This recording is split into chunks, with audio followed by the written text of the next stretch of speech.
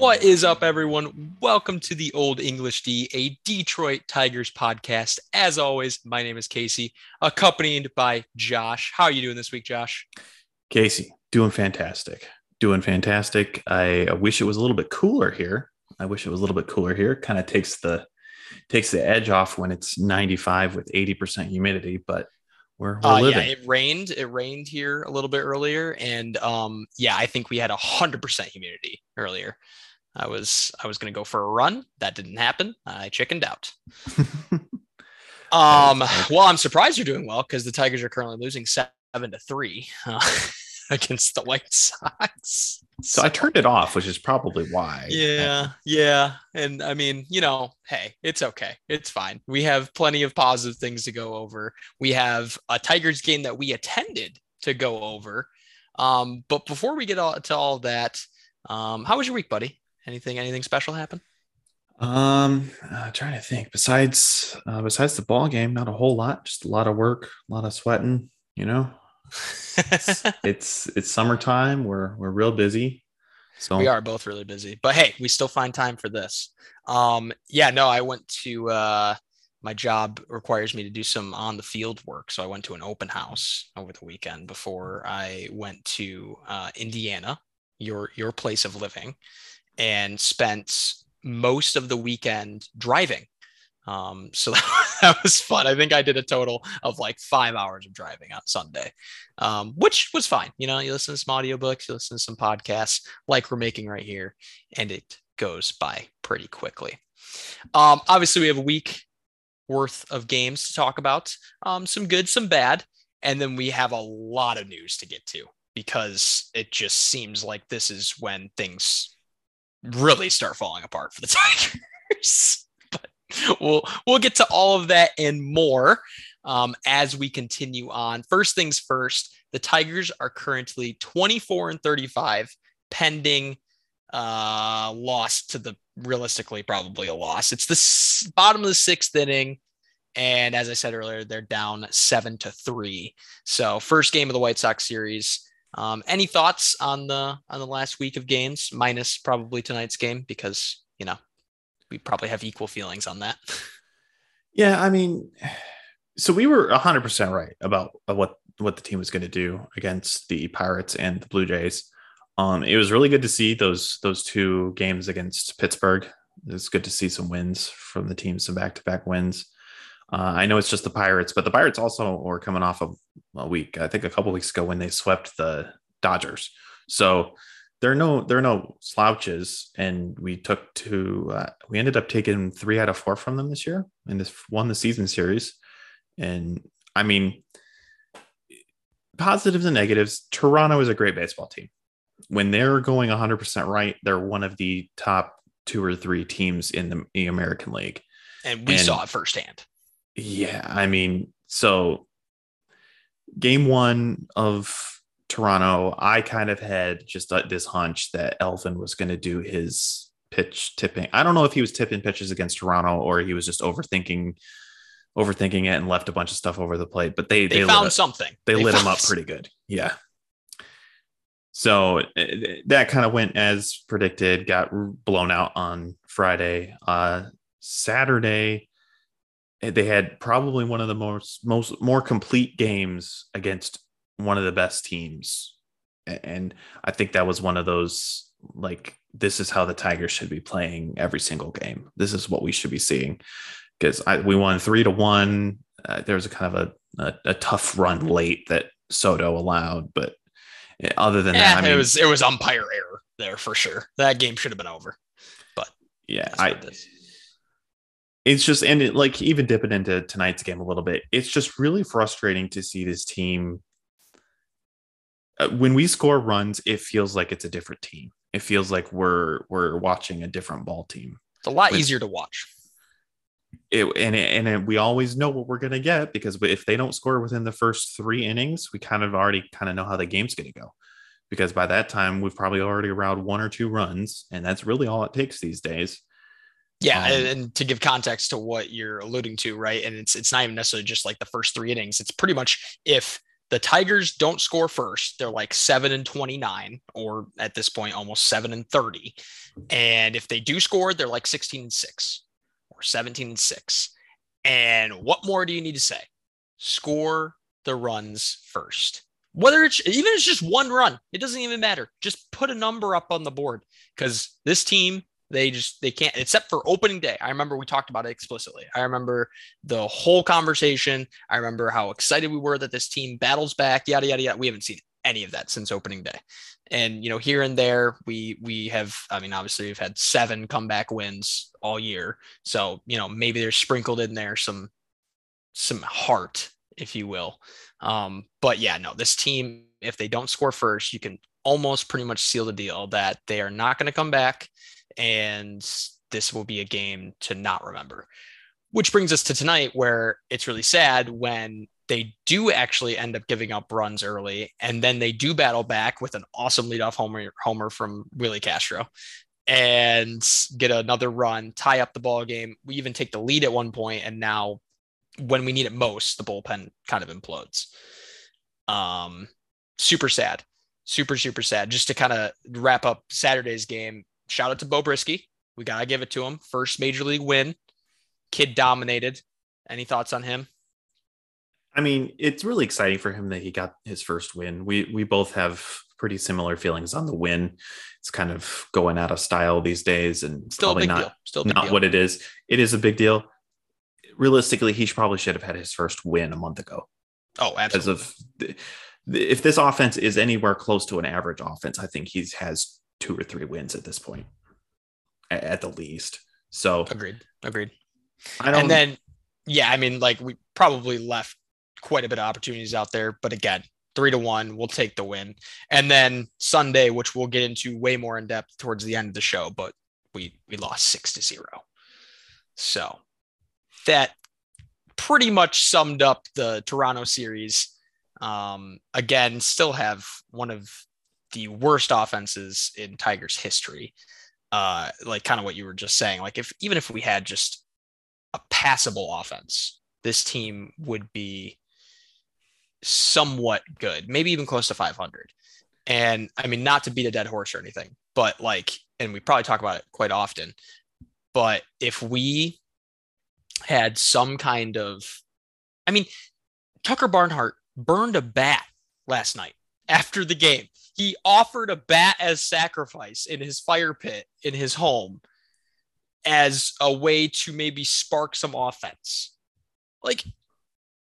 One, good for him. 2, that's where we're at, that this team needs to burn bats as offers of sacrifice. I don't know. Do you have any thoughts on the offense specifically, or? Yeah, so I just pulled up. I went on to Baseball Reference and looked up the Tigers, and there's a place where you can look to year by year batting stats. And I was just looking up how this team is currently stacking up against historical just Tigers teams, not even league wide. They have currently, and I understand this isn't the full season's worth, but I'm only doing averages here. I'm only doing percent numbers. I'm not even looking at just raw stats. Runs per game, they would rank the worst Tigers team ever right now.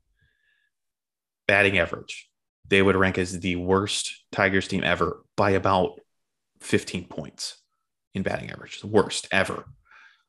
On base percentage, they would rank as the worst Tigers team ever by 10 points.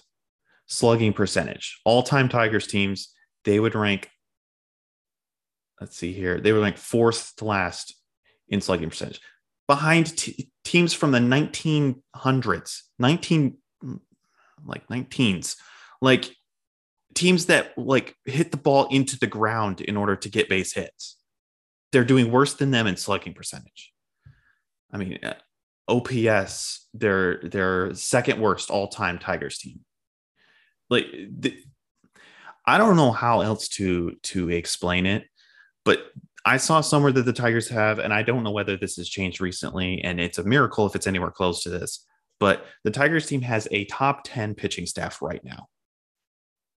And I don't think you'd find very many people that would know that, because this team's offense has been so incredibly bad that, I mean, even if we had, like I said before, if we had an average offense on this team, I think we're at 500 at the very least. And in a year like this year, we would be we'd be fighting for second place and probably challenging the Twins for the division.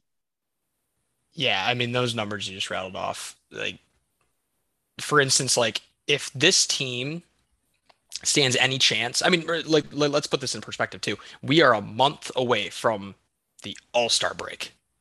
Like we are almost past the point of no return. And if this team had marginally better offense and the pitching that we have, you referenced it. Last time I checked, it was like seventh.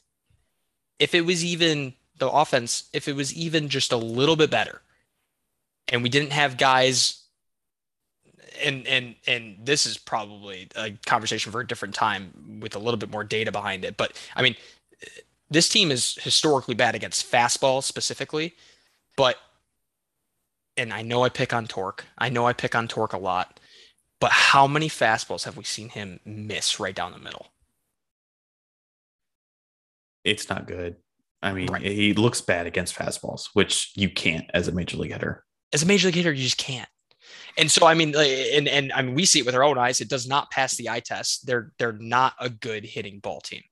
I did see an article today, and I meant to read it. I didn't get a chance to read all of it, but it was a little bit of a hit piece by Bless You Boys. I think we've referenced them on the pod before. They're their SB Nation's blog for the Tigers.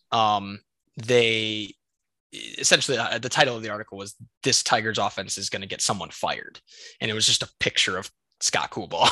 It's like, and I really start to take notice of things like that because, you know, Twitter is a dangerous place, right? I mean, like the new age fans and stuff like that. Like, I mean, people jump to conclusions very quickly, and we'll get into even more situations where that is the case, like with some of the news that came out this week. But I'm not going to say we called stuff like this early in the season because I don't know if we ever explicitly said that Kubal should be fired. But I do know that we went down that trail of the possibility of that happening. And it's just when teams do bad enough or when offenses do bad enough that like dedicated blogs and beat writers and people that are like certifiably supposed to have some kind of opinion, but then also be professional about it and not jump to these conclusions too quickly. When they start having these opinions too, that's when you have to start taking notice. And now that we're starting to hear more and more whispers of Kubal getting fired, you know, obviously we talked about when the Royals hitting coach got fired, kind of almost out of the blue. We're kind of getting to the point of the season when things like that start to happen. And I don't see a reason to keep him around. What about you? So this goes back, and I've said this on the podcast before as well, but I am one of my huge thing in life, just in general, is the law of like the definition of insanity. If it's not going well, you can't keep doing the same thing over and over again and expect a different result. And clearly something's not working. Like it's bad. It's historically bad. And you can't just sit here and say it's going to sort itself out. There comes a point in this year, and I think we've reached it, where we have to say, okay, we have to change something. We have to start monkeying with something, because if it was one hitter or one or two hitters or even three hitters, I think you could probably get away with, you know, maybe just having a bad year, or maybe, you know, something's going on personally, or maybe they're a little banged up, something like that. But this is the whole team. How many hitters on this team do you think have a positive OPS plus right now? Ooh, like an above average. Ooh. I know Javi's is at 56. It says on here 58, but that probably is 58. not updated yet. I was within 2 points. I'm going to give myself that one. Yeah. I'm going to say there are 2 hitters, and both their last names are Castro. So you probably get 3 out of 4 points there because there are 2 hitters. One of them is Harold Castro. The other one is our man of the podcast, Miguel Cabrera, has a 104 OPS plus. Hey, while you're on that, do you see his WAR? Is he still at 0.0 WAR? Is he finally like breaking the? Let's see here. I can't see it right now. Let me take it real quick. Yep, 0.0. Just right there. I think they have that like molded. I don't think that ever moves. But shout out to Miggy for keeping this team somewhat afloat. To go back to the OPS plus thing, this team has. Sorry, I'm counting real fast. This team has 6 players below 80 OPS plus. Oh 6. Gosh. And that's only qualified hitters. There's only 10 qualified hitters for OPS plus on this team. So, 6 of them are below 80. And we've watched a lot of this team. And 8 of them are below 100. So, yeah, to go back to Coolbaugh, I'm not out here saying that I hate Scott Coolbaugh but there comes a point when you got to say this isn't working. We have to try something else. We have to maybe get somebody in here with a new perspective. We have to take a look at something from a completely different point of view because clearly right now this team needs some kind of jolt. We were hoping that it's Riley Green. We talked about it last week and it looked like it came out that he's not where he wants to be quite yet health wise. Not quite 100%. We were wrong about that. We were unfortunately. Yeah. We didn't have all the information either. So I don't really feel bad about that one, but we were hoping that spark was going to be Green, but clearly he's not going to be up for a little bit here. We don't really have any other, bullets in the chamber, if you will, on the hey, who else are we going to call up? Cody Clemens got his first major league hit and then promptly filled it in with another hit right after. He is the safe. Congratulations to him. That's pretty cool. He was really excited. I know he's been pretty down about, he went 0 for what to start his career? 0 for 17. Whew. Maybe even 0 for 18 because good for him. I think that's going to be a little bit of a help for him. I think that's going to be a weight off his shoulders. We saw what it did for Torque briefly, but yeah, I don't see another way where this team improves if something doesn't change. This team needs a jolt of something. I don't know whether that's Coolbaugh going or burning more bats, playing Nickelback, but that didn't work for the Angels. So that's probably out. Hey, they brought out the Derek Collins belt tonight too. Did you see this? I didn't see that. Yeah. Willie Castro wore the. Oh man, yep. For the home run. They brought back out. Yeah, for the home run, they brought back out the home run belt. So maybe it'll be that. And of course, to put a little bit of a bow tie on this, Tigers are battling back a little bit. It is now 7-5. Runners on first and third, and a 3-2 count, 2 outs. They're showing something. They're showing that they can come back a little bit. So maybe we should just keep on podcasting while they're playing, and not watch the rest of the game because that's the rule. You're not allowed to watch the game once we turn it off. Yeah.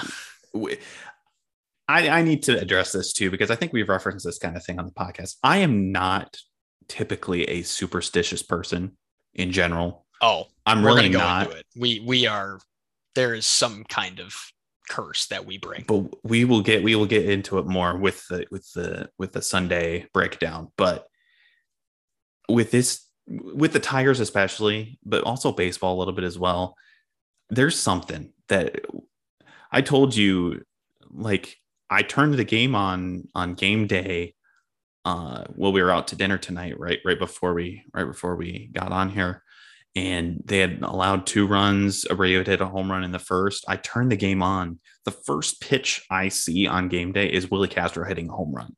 I think it was the first pitch of the game. It was the first pitch of the game. Yeah. So that kind of stuff happens all the time. I'm not a superstitious person. I don't believe in really in luck or anything like that. But baseball, something is different with baseball for me, and I could not tell you why. But I am an incredibly superstitious person, and this is what I use to prove it. So, whatever it may be, the Austin Meadows grounded out. So 7-5, top of the seventh. Looks like Miggy drove in some more runs. Exactly. So. Yeah. And Cody Clemens got a walk. Carry us, Miggy. Carry us.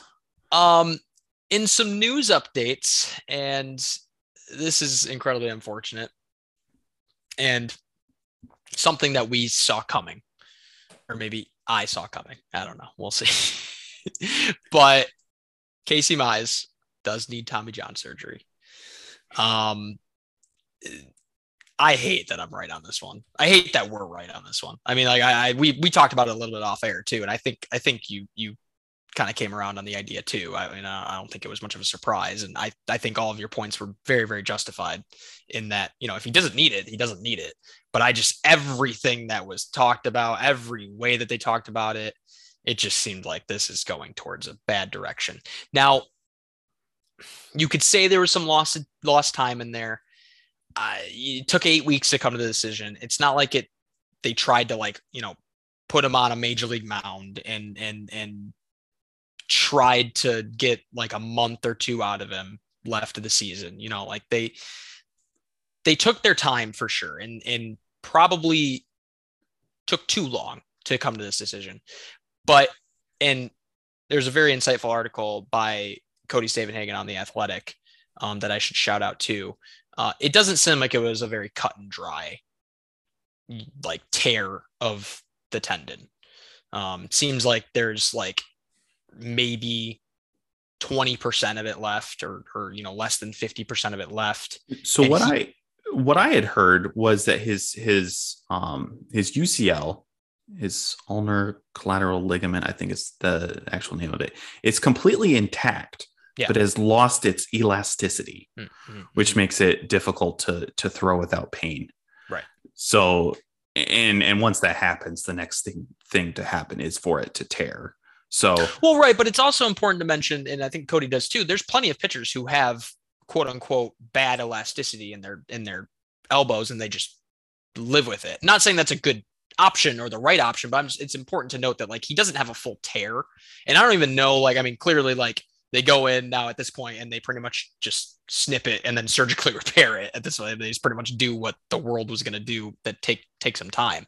But I think even in the article, they pointed out that there's instances where people have bad UCLs and they try and go as long as possible. Now, I think in this instance, again, kind of like what we talked about last week or the week before, this team is not going anywhere this year. The best they can do is within a few games of 500. It's better just to cut at a loss and say, the season's a wash. Now, what's unfortunate is he's probably going to miss a large part of 2023 or even the entirety of 2023. And I mean, we have Turnbull coming back and we're probably gonna have to sign another pitcher based on some of the other information we heard today. But it seems like we are without one of my favorite pitchers, probably in Tigers history, Casey Mize. What are your thoughts on that? Yeah, I mean, we went over it, and I don't think that there's a whole lot more to go into besides just the information of, him needing the surgery. He's going to be out. He's probably going to miss a vast majority, if not all, of next year as well. It's really sad for Tigers fans, really sad for Casey. I know everybody was looking for him to kind of break out this year, and it turned out that it's kind of not that way. I appreciate the Tigers not making a terrible choice and pushing him to pitch earlier than he was comfortable with. I really do appreciate that from them, because I think one thing that we can say confidently about this Tigers team is that they're not completely what's the word I'm looking for? They're not kind of rash with how they treat injuries. They take their Impulsive. time on impulsive. Yeah, that's a better word for it. They don't treat stuff like that lightly. They make sure they take it seriously. They make sure, because in the end, right now we are in a rebuild still. I'm gonna go ahead and label Year it, and we're 7. just gonna. Yep, year 7. Yep, and I understand the connotation of that, but you gotta call it what it is at this point. We know where we're at, and this is the right choice. Now they're doing the same kind of thing with Matt Manning, and who knows what kind of information is coming out about, or who knows what actually is going on with Matt Manning. He has quote unquote resumed his throwing program, but that's the exact same place that Casey was. I was gonna say this is about the same kind of information we had with Casey. So I'm not sure, man. It's going to be interesting how we treat this pitching staff going forward. I know a lot of perspectives have been changed since, even last offseason. We have some question marks in places where we didn't think we would have question marks, but we have some solidity in some places we didn't think we were going to. I mean, we have a bona fide ace on the team. We have 2 more young arms in this rotation that we didn't even know were going to be as far along as they are, in Alex Faedo and Bo Brisky. And could have breakouts just the same as Scooble. And I think that's important to note. I mean, I would even call this kind of a breakout for both of them. Because they're both setting records and doing some great things in their own right. And then you kind of have you could have to think Tyler Alexander, maybe at some point you're going to get something out of him. That is, I don't even know. I was going to say it's a bold prediction. I don't even think it's really even a bold prediction anymore. He is going to be in the rotation again. I think they have to. I don't see a way where he doesn't join the rotation. They don't even have him stretched out, but I think that's square one. I think that's a big reason why he's still in AAA right now, is because they're trying to gauge where things are at with the other injuries. I think they're going to have to stretch him out down in AAA again and bring him back up. But you're going to get Turnbull back. You're going to, I mean, we can get into it now, but Eduardo Rodriguez, we don't know anything about his future in baseball. Just period. Yeah, and just real quick before we get into that, and that is a whole thing. And we thought the news was over once we heard the Casey Mize news, but it doesn't quite. But real quick, I do want to just highlight something that I've always felt, and I don't know if I mentioned on the pod, and I want it to go on record. I absolutely hate the fundamental idea of a team rebuilding around pitching, around young pitching. I don't think it works. I don't think that it is a proven way to get back into contention. And I will always cite it time and time again, the Chicago Cubs. The Chicago Cubs did not do it with pitching. In fact, they acquired all of their good pitching later down the road. And in 2016, when they won, it was 2016, right? Yes. Yep. Because Back to the Future said 15, and it was a year late. Oh, was it? Okay. Gotcha. That's how I remember. Don't ask me why. There we go. It was all with, sad to say, it was all with Javi. It was all with Chris Bryant. It was all with Rizzo.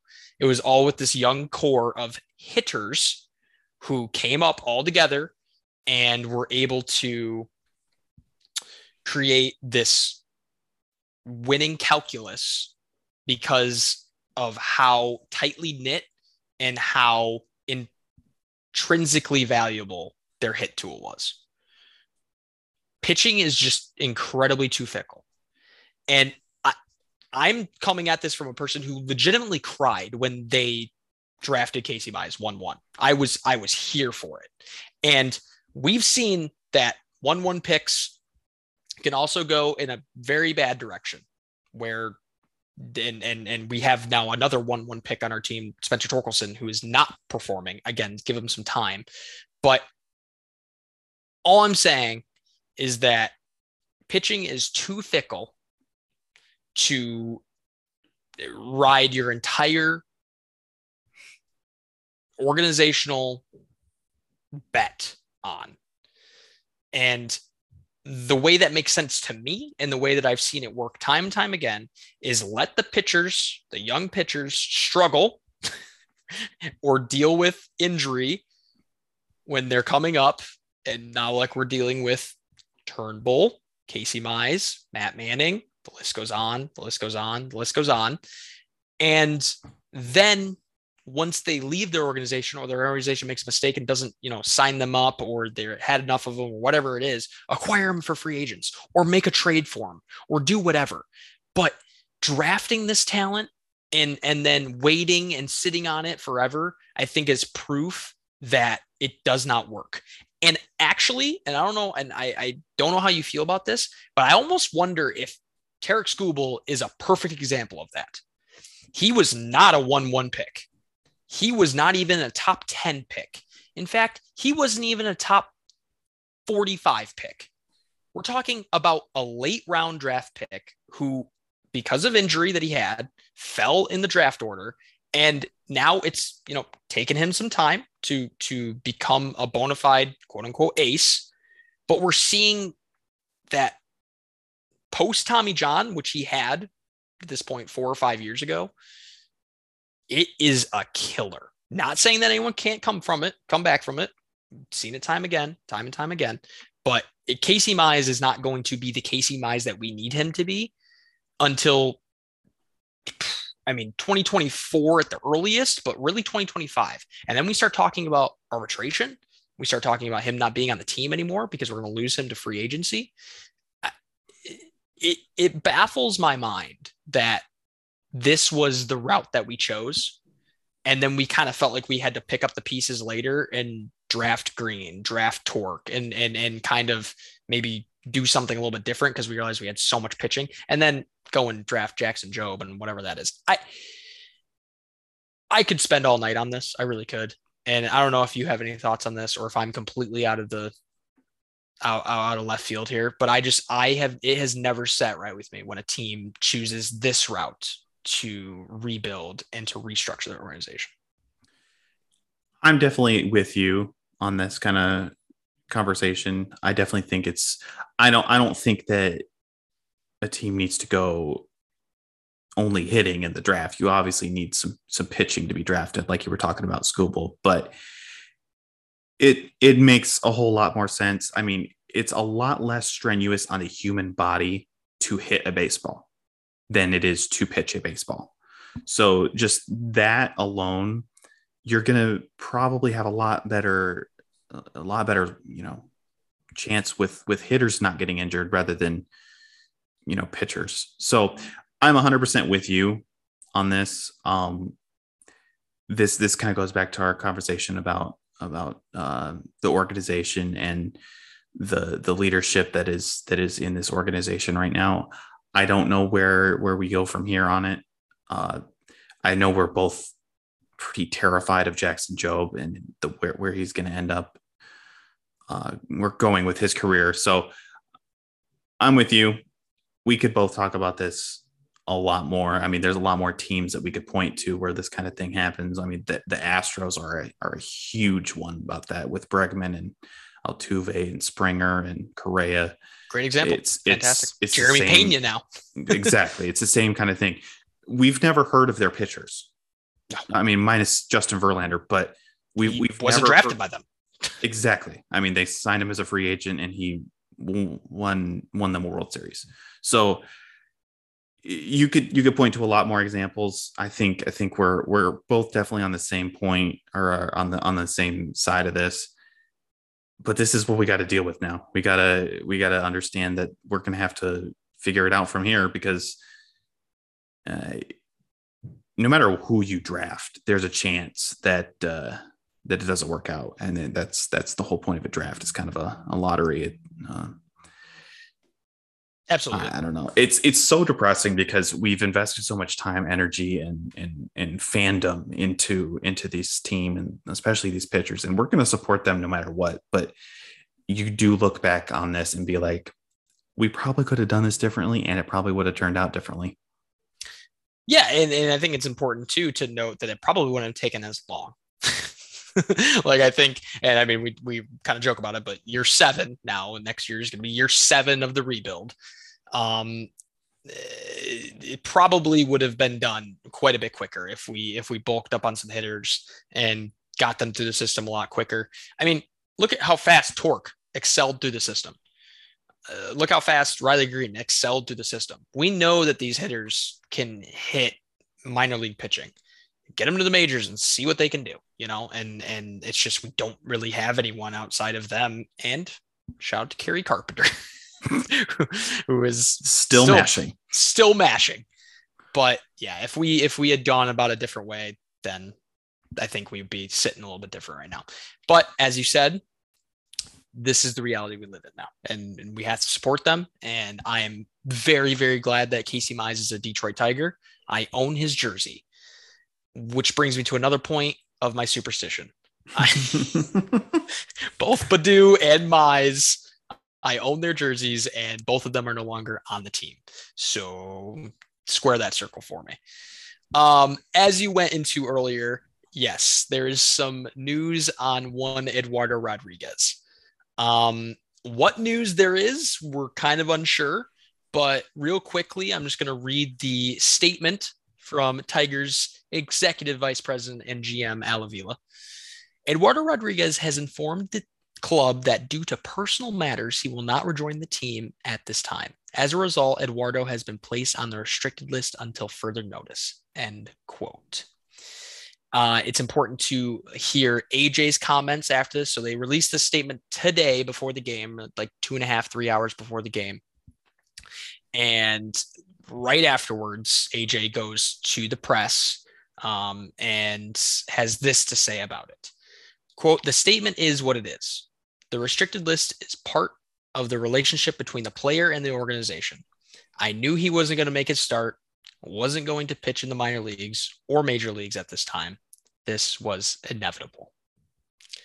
Now, to place even more further context on this, he was down in Toledo. He had a rehab start. He went like 4 or 5 innings. He had 9 strikeouts. He looked good. He definitely looked good. Great. Velo was there. No issues with soreness, it sounds like. And Thursday, after the start, there was no word of there being any issues. And then seems like things kind of changed over the weekend. And AJ was being pretty coy about it, kind of just as coy as they've been with the injuries this year. And we never got a straight answer on when he would make or where he would make his next start. And then they released the pitching matchups for the Chicago series. And there's a curious TBD for tomorrow's game, Tuesday's game. And he gets asked and he's like, "Oh no, it's a bullpen game." And so that even brought more further questioning of, okay, what is happening to Erod? And so, yeah, sure enough, they released this statement today citing personal reasons. He is no longer a member of the Detroit Tigers. When he comes back, I don't know. When he pitches again on a Detroit mound, I am also unsure. Now, I think it's important to, typically when things like this happen, either there's something familial going on or there's something incredibly personal going on. And so if, either of those things are the case, and I lean towards more the latter on that front, that there's probably something really personal going on, maybe a mental health issue, maybe some kind of, interpersonal issue or again, a familial issue. If that's the case, obviously condolences out to him and we hope he's okay. And we hope the best and wish the best for him. But dude, you are a major league pitcher. And at this point, one of our most exciting players on the team when you pitch well. And we're just saying deuces. What do we think this is about? So I personally, and I know you have, I think, probably some different feelings on this. One important thing to kind of note as well, for baseball, there is the paternity maternity list. There is the bereavement list. I know there is some kind of familial list that you can get put on if you're having some problems on that front. So I would tend to lean away from that as well. He is on the restricted list, right? Exactly. That's why I lean towards some kind of personal issue. But yeah, I think it's incredibly. It's rare that someone goes on the restricted list in baseball. It's not something that happens all the time. And I tend to believe that the only reason you would do that is for a pretty serious thing, whether it's, a character thing, whether it's a mental health thing. I don't find any sort of substance in some kind of domestic violence or drug abuse or some kind of addiction or something like that. Yeah, we don't know. We it's important. We do not know. I don't think that there's any point in speculating on it. I don't know that this is a good reason to doubt someone's character. I am one of my biggest things in life is someone is innocent until proven guilty. Until you do something that or information comes to light or anything like that happens where we can positively say this is something bad. I think that it's really important to just hold off, wait until we get more information in order to make a judgment. I don't think that it makes sense. I think it's incredibly unfair. We have exactly zero information on what is going on with him. I mean, for all we know, he could have something incredibly impersonal happening in his life that no one should have to deal with. We don't know.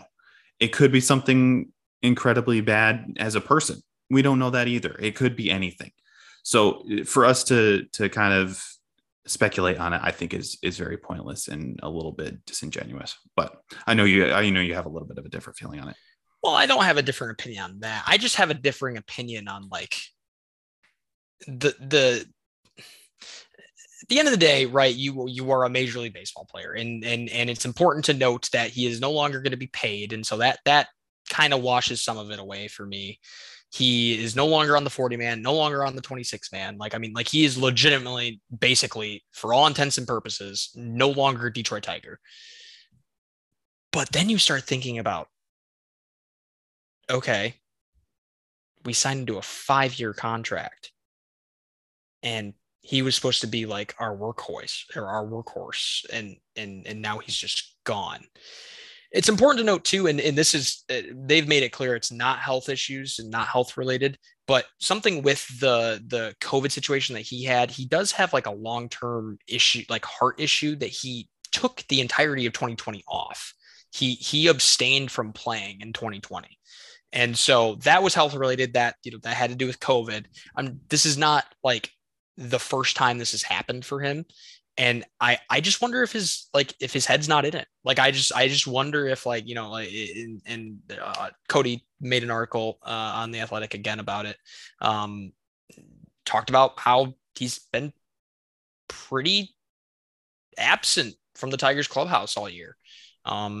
Hasn't really done a lot of media, hasn't done very many interviews. At some point you can chalk it up to someone's character and or maybe not their character, but just the way they go about their business. But then you can make some assumptions about their character based on those kind of things and based on his interaction with dealing with being a major league pitcher. And that comes with some taxing environments, like the media, like the fans, and it's important to mention too, Detroit is not an easy place to be a pitcher. The fan base cares, and we care. And just to cite something like personal issues is too vague and probably not getting to the point of it and not transparent enough. If you dude, just say what it is. Then we all have some grace. Why? Why should he have to divulge something personal? I mean, you wouldn't ask that of a regular human being at a regular job. I understand it's not a regular job. I get that, but at the end of the day, he's a regular person. He's a human being. Yeah, he deserves his privacy. I understand. That's not really what I'm saying. But I'm saying, like, why is it so hard to admit that you have, like, and again, I think we're really driving home that it's like a mental health issue because that's the only thing we can really think of, that because we're pretty sure it's not health related. We're pretty sure it's not anything to do with his family. Like, I just, I'm not saying we'll never know the answer. It's just really frustrating that, this team's already not very good and they don't have a very steady rotation. And the guy that we realistically could have gotten back, could have put some stability into the rotation, now is just goodbye. I don't know. I will say what I do want to say, and I know I've said it before, and I'm just going to put it on record. I do not think his mentality clashed with this ball club, and that's I do not think his character.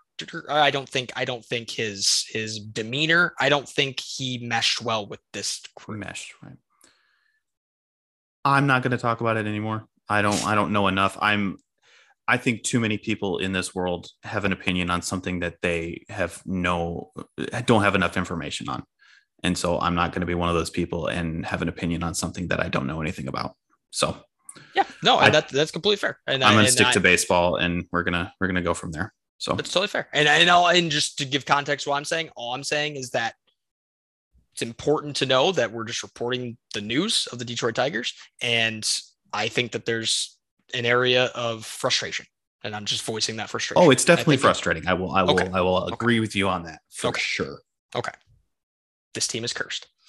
Yeah. On to maybe some more fun topics. Josh, what did we do on Sunday? Casey, you drove to my house in Fort Wayne, Indiana from Grand Rapids, Michigan. We got up early and we went and we drove to Detroit, Michigan, and we went to see our Detroit Tigers play in person. But not only did we do that, not only did we go to see the Tigers play, but we went to see the Miguel Cabrera celebration day at Comerica Park. Did we get a poster? We thought we were going to be early enough, but no. The souvenir. I think we missed it by about 20,000 fans. I think. Oh my! It was that I was telling you when we were there. It was the most packed I've seen Comerica Park in a couple of years. When I've been for there. them. Good for them. Yeah. Great atmosphere. Well, kind of. I mean, we could say it. It was not a good game. I mean, like we're all very aware of that situation, but still some cool moments. And I think, they broadcast the entirety of the ceremony on Bally Sports, but the Miggy celebration was next to perfect, I would say. They had fantastic hype videos.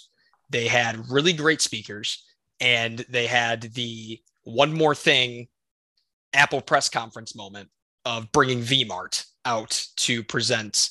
It was the 600 double ball, right? That's what we decided, or was it the 3,000? No, that's right. No, the 600 double ball was on the table, right? Yeah, I kept thinking that mixed up in my head. So it was the 3,000th ball that he presented him.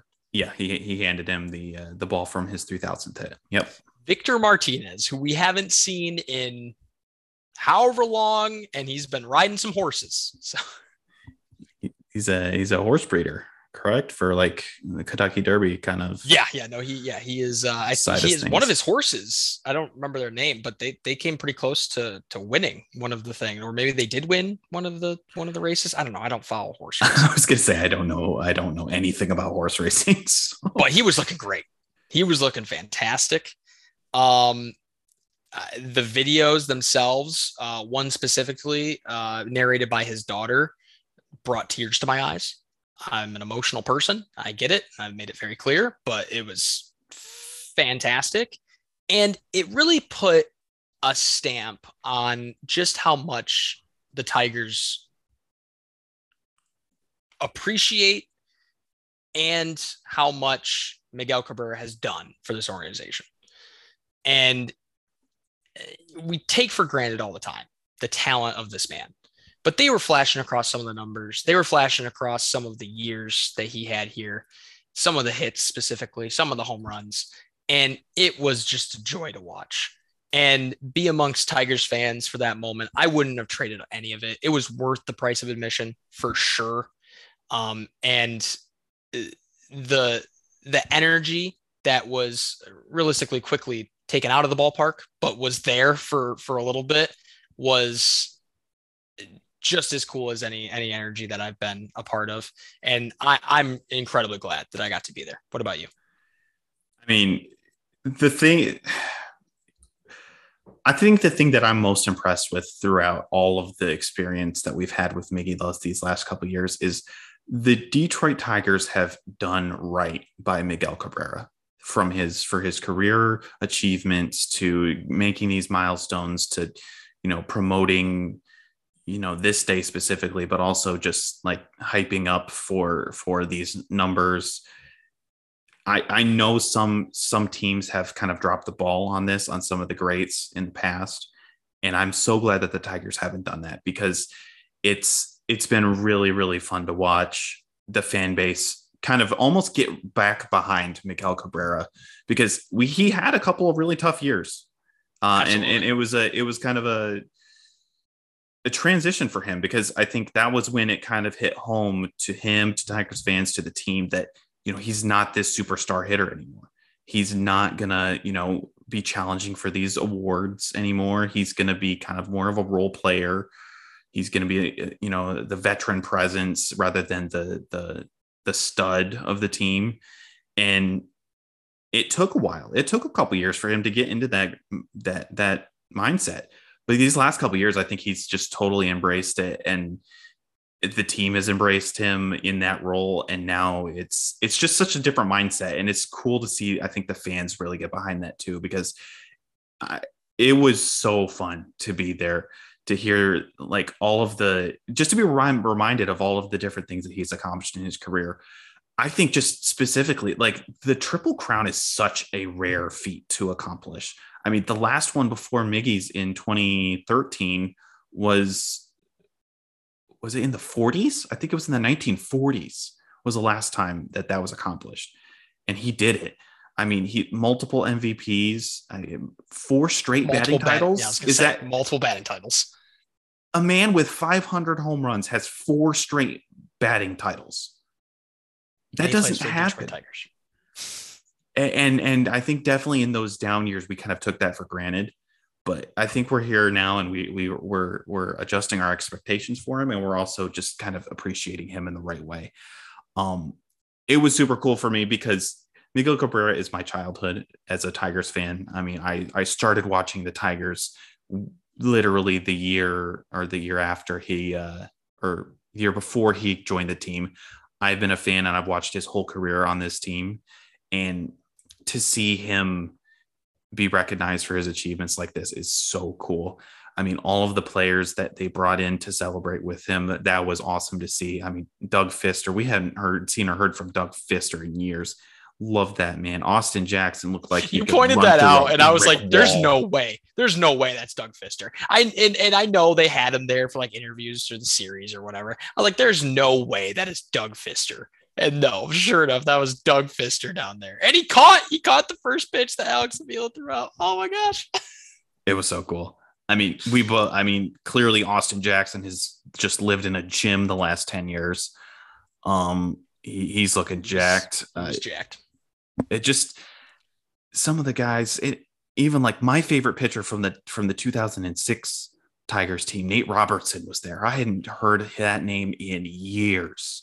Just such a cool experience. And then, yeah, the Victor Martinez thing, like that's probably about the closest I've been to crying at the ballpark, because I mean, talk about a glue guy, just a professional baseball hitter, and such a fan favorite in Detroit for so many years. And someone who's not been a part of baseball for a long time now. He has done away with baseball. He's moved on. He's turned the page, and he's really not said anything about baseball. But they got him. They got him back. I mean, he's obviously Venezuelan born. Miggy means a lot to him. Miggy's reaction to seeing Oh my V-Mark come out of the gosh, dugout. man. I mean, that was priceless. He had zero idea that was happening, which is so cool on the Tigers. Good for them. Whoever directed this, whoever was in charge of putting all this together, props to them. We don't know their name, but shout out to them because they did great. It's not easy to put these things together and then like kind of have it take center stage away from Toronto Blue Jays. I get we're at home, but still there's baseball to be played. But thanks to the Toronto Blue Jays, as AJ said, they were gracious and courteous enough to allow this to happen. And they were even on the top step. They were enjoying it. They were acknowledging the greatness that is Miguel Cabrera. So kudos to them because truthfully, honestly, that is something we are probably not going to see. I know ever again in our lifetimes, but I don't know if we're ever going to see it again in baseball because, these rule changes probably never going to, we're not going to see 162 games forever. They're probably going to shorten the season eventually. We talked about before how many people are not going to get 3,000 hits and 500 home runs comes around every so often. The guy's a perennial talent, and I'm so excited just to be able to say that he's going to leave, one, a Detroit Tiger, but two, leave with a lot of braces because it could have gone the other direction, like you said, and we're glad that it didn't. Are we going to talk about our seat neighbor here? Or we're just going to skip over the person that kind of ruined the whole experience for us? You mean Mary-Beth? Mary-Beth. Okay. Yeah, dude, I've been to a lot of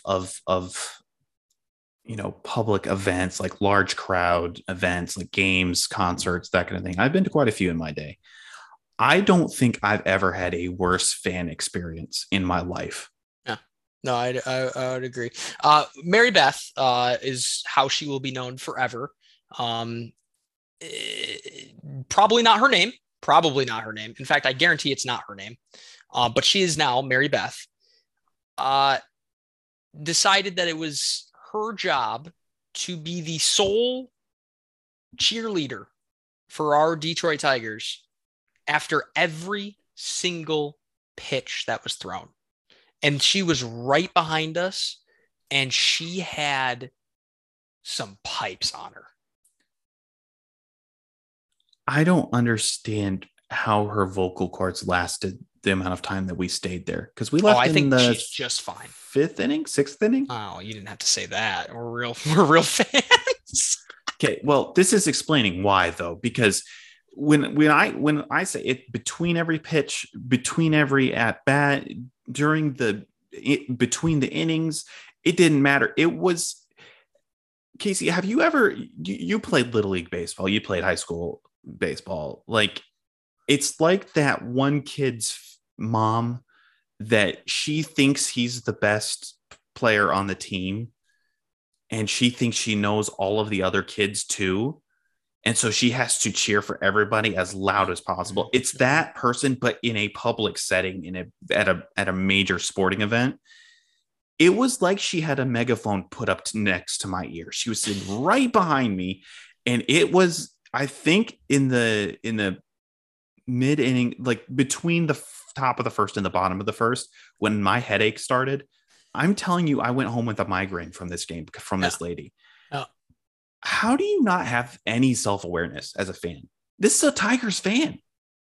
And that's the thing, dude. I wish I had this kind of self-awareness. Like, I wish I didn't care what people thought as much, because bless her, because she did not care at all. And like the fact that like I got other people in our section to laugh about this situation, because that's what I do when I'm uncomfortable, is I make other people laugh. It goes to show that it wasn't just us that were affected by this situation. It was everyone around us, and probably everyone in the other two sections that were anchoring our section. I bet you Miguel Cabrera heard her. There's no way he didn't. Like, he didn't know it was her. He didn't know it was our Mary-Beth right behind us. But we got front row seat to one of the most obnoxious fans that I've ever been a part of, like fan situations I've ever been a part of. And for proper context here, you and me both almost got into a fight with a Chicago White Sox fan last year. Like, we've had some pretty poor fan experiences before. And it's sad too, because she's a Tigers fan. You know what I mean? Like I don't want to like shut her down because I like agree with everything she's saying, but it's like, I mean, like, and I know you already said when we left, if we had stayed for Take Me Out to the Ballpark, like I don't think that I would have been able to like sit there without earplugs. There was no reality where we sit there through that song and her partaking probably as much as she did. I mean, the guys sitting next to us literally moved up, like down the aisle, like down the row. Bless their hearts. Like, I don't blame them one bit. They were smart. All this to say, just when you go to a ballpark, just be a little conscientious, just a little bit. Just you aren't the only person there. I get it. You're outside. It's fun. It's a beautiful day for baseball. The Tigers are not winning, which is the other part. I hate it when people are like all happy go lucky and like excited about life and stuff when things are really sucky. Like, just can we sit in the moment for a minute? Like, I get it. There's a time to be optimistic. I could work on it realistically. You tell me all the time, but no, this was bad. This was bad. No one likes a happy-go-lucky individual when the world is falling apart. But here we are. That is who we had to sit by. So yeah, we left. Goodbye. Peace out. Looking forward to this week of games. Small update on the current game that is being played is now 9-5, and the White Sox are still not out of the top of the ninth, and Joe Jimenez, like every other bullpen piece, has imploded tonight. So I don't know. I'm pretty sure we can seal the deal on that one. So now we have 2 more games against the White Sox and then 4 games against the Rangers. What do we got for this week of games, Josh? This White Sox team is coming off a pretty poor run of form, I think we could confidently say. I think Tony La Russa is coming off a pretty poor run of form. I mean, we should go over that at some point because we both have some pretty specific opinions about Tony La Russa. When he gets fired. Yeah, that'll be a good podcast. Yeah, White Sox, we should be beating them. They're massively underperforming this year. Also, a little bit because of injuries, very similarly to the Tigers. But yeah, we should be winning some games here against the White Sox. Really? I don't think we win one at best. I mean, they're a better team than us. I mean, forget what we say about La Russa. Like, I mean, he manages them terribly. They're struggling to stay above 500, Casey. Well, right now I know, but again, our record is 24 and now 36. So they're a better team than us. Yeah, but they're winnable games. I still think they're winnable games. There's the way that they're being managed right now is making them more winnable because, I mean, you never know what kind of thing might happen. But the Rangers, I don't know much about. Like, I know they spent a bunch of money in the offseason. I know they kind of skimped on pitching and went with a lot of hitters. I know they're a young ball club. They're still, I believe, second to last in the AL West. 28-31, which is striking. Wow. That's a lot better than I thought. Yeah, I think it'll be an interesting series. We play them twice a year and 8.5 games behind Houston, but they're in second place in the AL they're in second place. Okay. I was just completely wrong. Yeah, I don't really have a whole lot of an opinion. Remember, the Angels lost 12 in a row. So yeah, but they also lost 10 of those in a row and we're still in second place. So yeah, that's another story about the Angels. But yeah, I think it'll be an interesting series. I really don't have very many expectations for that series. I think we could probably get swept and I wouldn't be surprised, but we could also win 3 games and I would also not be very surprised. Just the way this team wins games, it's very interesting. Yeah, I mean, it's like a complete toss-up. I'd be happy if we win one against the White Sox. Happy is relative, but one against the White Sox, and I think we should win 3 against Texas. But then I see their record, I'm like, well, no, probably not. So, I mean, a split would probably be more realistic. Yeah, I mean that's still a 500 road trip or a homestand, I think, or pretty close to a Yeah, 500 close to it. Right. homestand. Yeah. I think you still Um, like that. I don't think there's anything that we can say about pitching matchups. I mean, looks like Faedo is going to go Wednesday, and that's all we know. And obviously Tuesday is going to be a bullpen day, but beyond that, we don't really know too much. Dylan Cease goes up against Faedo. It looks like. Ooh, So that should be a pretty good pitching matchup. that'd be fun. Yeah. And although, okay, the MLB TV or MLB at bat app has, which I think is just called MLB at bat or MLB app now, has Cease pitching both Tuesday and Wednesday. So who Nice, knows? Yeah, nice. I mean, Tony La Russa, you never know, right? that that's fair. That's fair. Any predictions for these games or any idea, like any crazy hot takes that you have that we might see? Will Riley Green make his first appearance? Will maybe No, to calm the no. storm? No, we're still putting that off. Well, I think we were a little ambitious last time. Like I Yeah, said, I think we didn't have all the information, but I don't. That seems like a lot of what we're doing is just cherry picking on this stuff. Ah, dude, we saw some great at bats from Javi this last week. He had a 3-walk game. Like it looks like some of the. I first mean, in he his got career. booed. He got booed a couple games, and I think that maybe spoke to him a little bit. I don't know. I think he continues to pick it up. I don't know specifically what he's done in this game. I need to go and look real quick before I make a fool of myself after he has struck out 4 times or something wild like that. But they got out of the ninth, out of the top of the ninth. There we That's go. That's good. Yeah, I did see wild that. times. Baez, he had the sack fly today. He has 1 Yep. strikeout.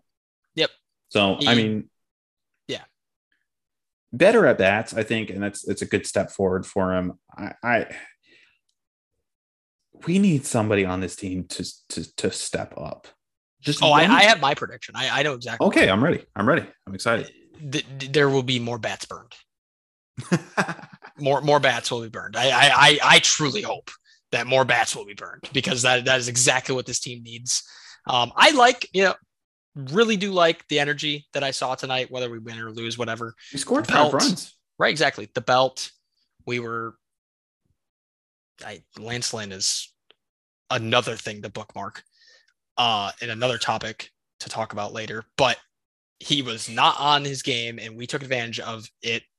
Realistically, he threw a lot of pitches right down the middle, and we did not miss a lot of them. I'm looking at you, Spencer Torkelson. We did not hit a lot of them. What do you mean? You said we did not miss a lot of the ones down the middle, which would insinuate we hit him pretty hard. And We did. We did it. oh, you're saying Spencer Torkelson was the one that didn't. Oh, the reason I paused, I was saying the reason I paused was because Spencer Torkelson missed the only pitch down the middle that I saw. Literally 94 miles an hour. Okay, you got me off on a tangent. I need to calm down. Spencer Torkelson. I was gonna even predict that before the bats burning. I was gonna come out with that, and then now I kind of want to go back. I kind of want to say it now. I kind of want to say that he gets sent down, but I'm not. I'm not there yet. Scott Kubal probably gets fired before Spencer Torkelson. Oh, now that's a bet right there. We should take what would you take on that? What side would you take? I mean, I have an opinion on what they should do, but what actually happens, it's a lot easier to send somebody to AAA than it is to send somebody packing as just fire somebody from their job. So, honestly, if one happens, the other doesn't ever happen. If Coolbach gets fired, you want the new hitting coach to work with Torque. That's a good point. Quite a bit. I don't know. I say Coolbach goes before Torque does. I'm gonna go with my gut on that one. But yeah, I'm gonna be on bet watch now. Josh, where could they find us? They can find us on Twitter at Old English Pod. At Old English Pod. We're on. I think we're on Google Podcasts. We're on Apple Podcasts. We're on Spotify. Leave us a like. Leave us a comment. Rating. A follow. A subscription. Whatever is the platform's mode of Thumbs upping. Yes, communicating positivity. We would like that, please. Give us the positivity, please. And Absolutely. Any constructive criticism you guys have, we are here for it. We're still new in this here on episode 11. Still new, still working on it. If you guys have any suggestions, any thoughts, let us know. Yeah. And I know it's tough to heart and listen to a Detroit Tigers podcast when that very team is not very good, but I hope we bring some kind of joy and some kind of laughter out of it. So until next time, thank you guys so much for listening. Go Tigers.